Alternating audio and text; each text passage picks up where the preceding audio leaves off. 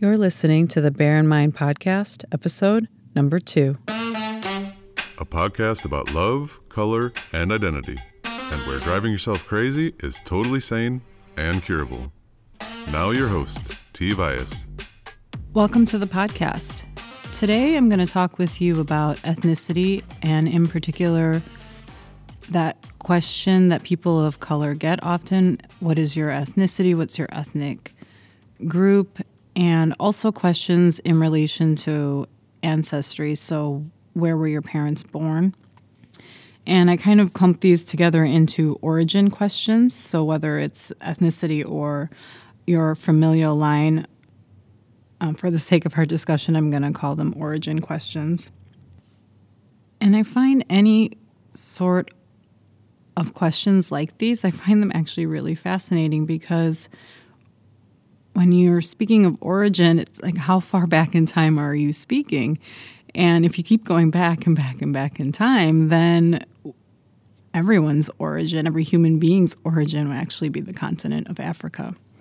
And I actually realize I don't understand a lot about ethnicity from maybe a sociology perspective. And so I kind of am going to intermingle some of my thoughts with a book I'm reading. It's the first book I'm reading about ethnicity. It's called The Cauldron of Ethnicity in the Modern World. And he talks about this point of origin, actually, and for the sake of his book, the modern world is about 500 years ago. So it's the time in history that we know today where the continents, the Americas, Europe, Africa, and Asia all collided. And the second reason why I find this question interesting is, what about people who are mixed race? They often get the question, what are you, as the origin question. People who are adopted, and those that have lost their ancestral ties through enslavement, persecution, and genocide. And it gets quite complicated, and for so many reasons, for definitions, but also because it is an emotionally charged question. And for the sake of our discussion, I'm going to have basically two definitions. One is how you define your origin, and also how you communicate that origin. And the second definition is how everybody else defines your origin, and that could be your neighbor, your coworkers, or the NHS, the National Health Service in the UK. And I recently had an encounter with identifying my ethnic group when I was looking to see what my body mass index is. And I went to the NHS website, and there you have to put in, your height, your weight, your age, your gender. And then an optional question, they asked, what is my ethnicity?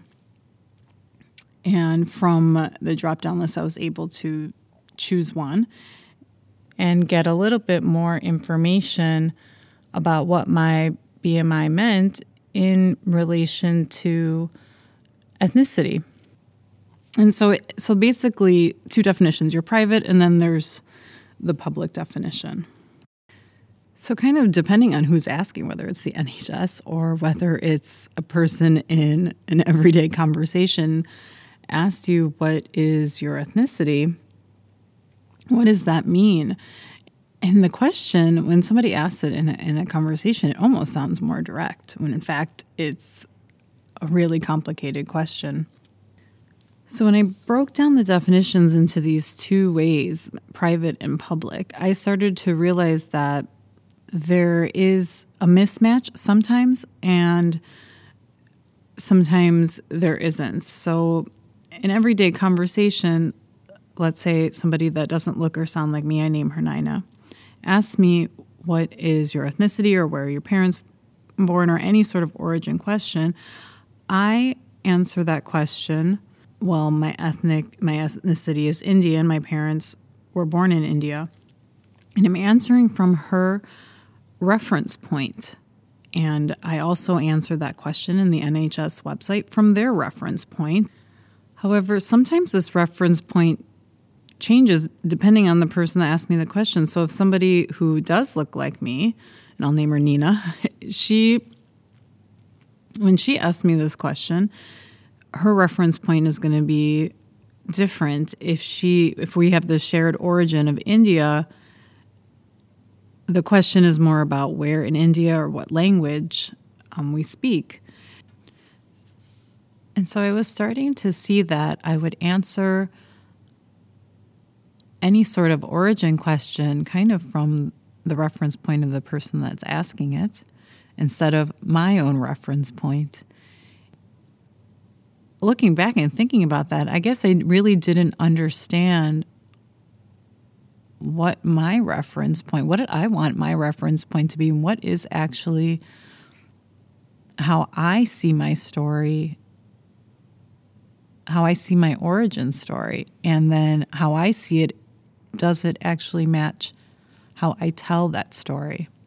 And to me, those are very two different things. Like, you can think about your story in one way and then you communicate it in another way because it's easier to be heard and it's easier for the information to come across.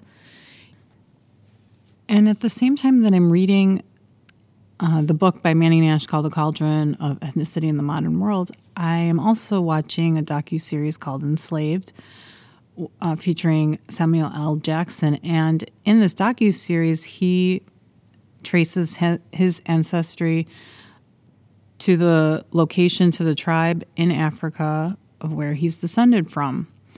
And so with technology having changed, people who have lost their origin, the knowledge of their family, their culture, are able to use technology to find it. And so the reference point today is also changing for people that's presumed to have lost some of their cultural heritage. It helped me see that reference points can be shifted. And in this case, reference points are being shifted because now there's technology, now there's more awareness.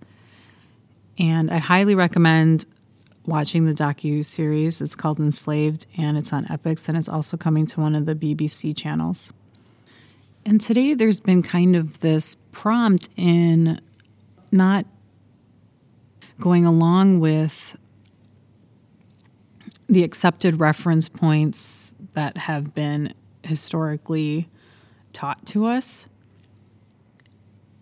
And then it got me thinking more about everyday conversations where I'm answering questions on the basis of someone's reference point. And I thought that in everyday conversation, it is an opportunity to help shift that reference point. So I'm working this out. I'm reading this book, and I was thinking that, and I'm kind of in the middle of it. I don't think I'll ever figure it out. And I know definitely that I want to talk more with you about ethnicity. And in the beginning of my journey, reading this book and watching the docuseries and reflecting on past conversations, I think there's actually two things that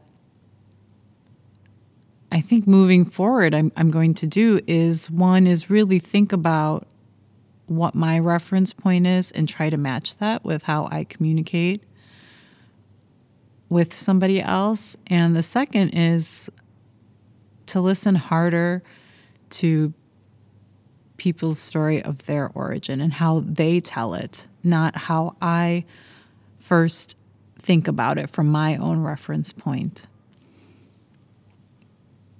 And maybe realize that there is also that disconnect between what I think of another person's origin and how they tell their story. And so that when I start to communicate it differently and listen differently, it's no longer that the reference point should help to authorize kind of institutional reference points, but rather help to depower them and not establish them as the one and only reference point that we have about our stories. And I'll know I'll come back to it as I read more and as I learn more. And I will put in the show notes the book I'm reading and the information on the docuseries called Enslaved. And I'm going to leave you with a quote from the book. Manning Nash writes, "I am not sure the world can be made better with honest facts and new ideas, but I am certain that it can and has been made worse by lies and falsehoods." I'll check back with you next week. Thanks for listening. Listen for a new episode next Tuesday by subscribing on your favorite podcast platform. Bye for now.